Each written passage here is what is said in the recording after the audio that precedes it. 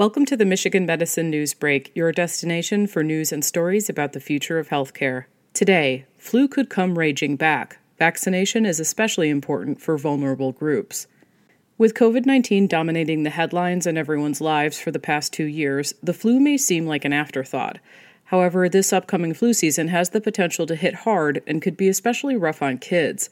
Quote, "We can get some indication of what the flu season might be like in the United States by observing the flu season in the Southern Hemisphere, which occurs during our summer," said Lorraine Washer, MD, Medical Director of Infection Prevention and Epidemiology at Michigan Medicine. She notes that this year, Australia experienced an early influenza season, reported to be its worst flu season in the last 5 years, with higher rates in young children.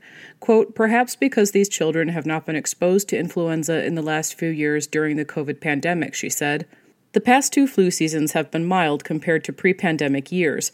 Washer notes that this is likely the result of decreased social interactions, social distancing, and masking in public spaces. Quote, "With return to normal levels of social interaction, higher transmission of flu is likely this season," she said. The Centers for Disease Control and Prevention recommends that everyone over the age of 6 months be vaccinated for influenza. As for when you get your shot, said Audrey Fan, MD, Assistant Professor of Internal Medicine, quote, "It's best to be vaccinated before flu begins spreading in your community. September and October are generally good times to be vaccinated against flu. Ideally, everyone should be vaccinated by the end of October," end quote. However, she notes that even if you're not able to get vaccinated until November or later, vaccination is still recommended because flu most commonly peaks in February and significant activity can continue into May. This year's shot is especially recommended for people who are at higher risk of complications from influenza infection, including children 5 years and younger, adults over age 50 years, people who are pregnant, people with extreme obesity, people with underlying health conditions or who have compromised immune systems, and anyone living in a nursing home or long-term care facility.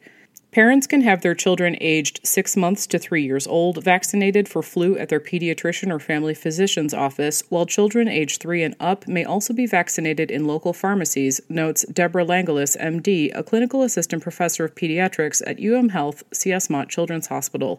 Healthcare workers are also advised to get a flu shot. This year's formulation protects against 4 flu strains: an influenza A H3N2 strain, an influenza A H1N1 strain, and 2 influenza B strains.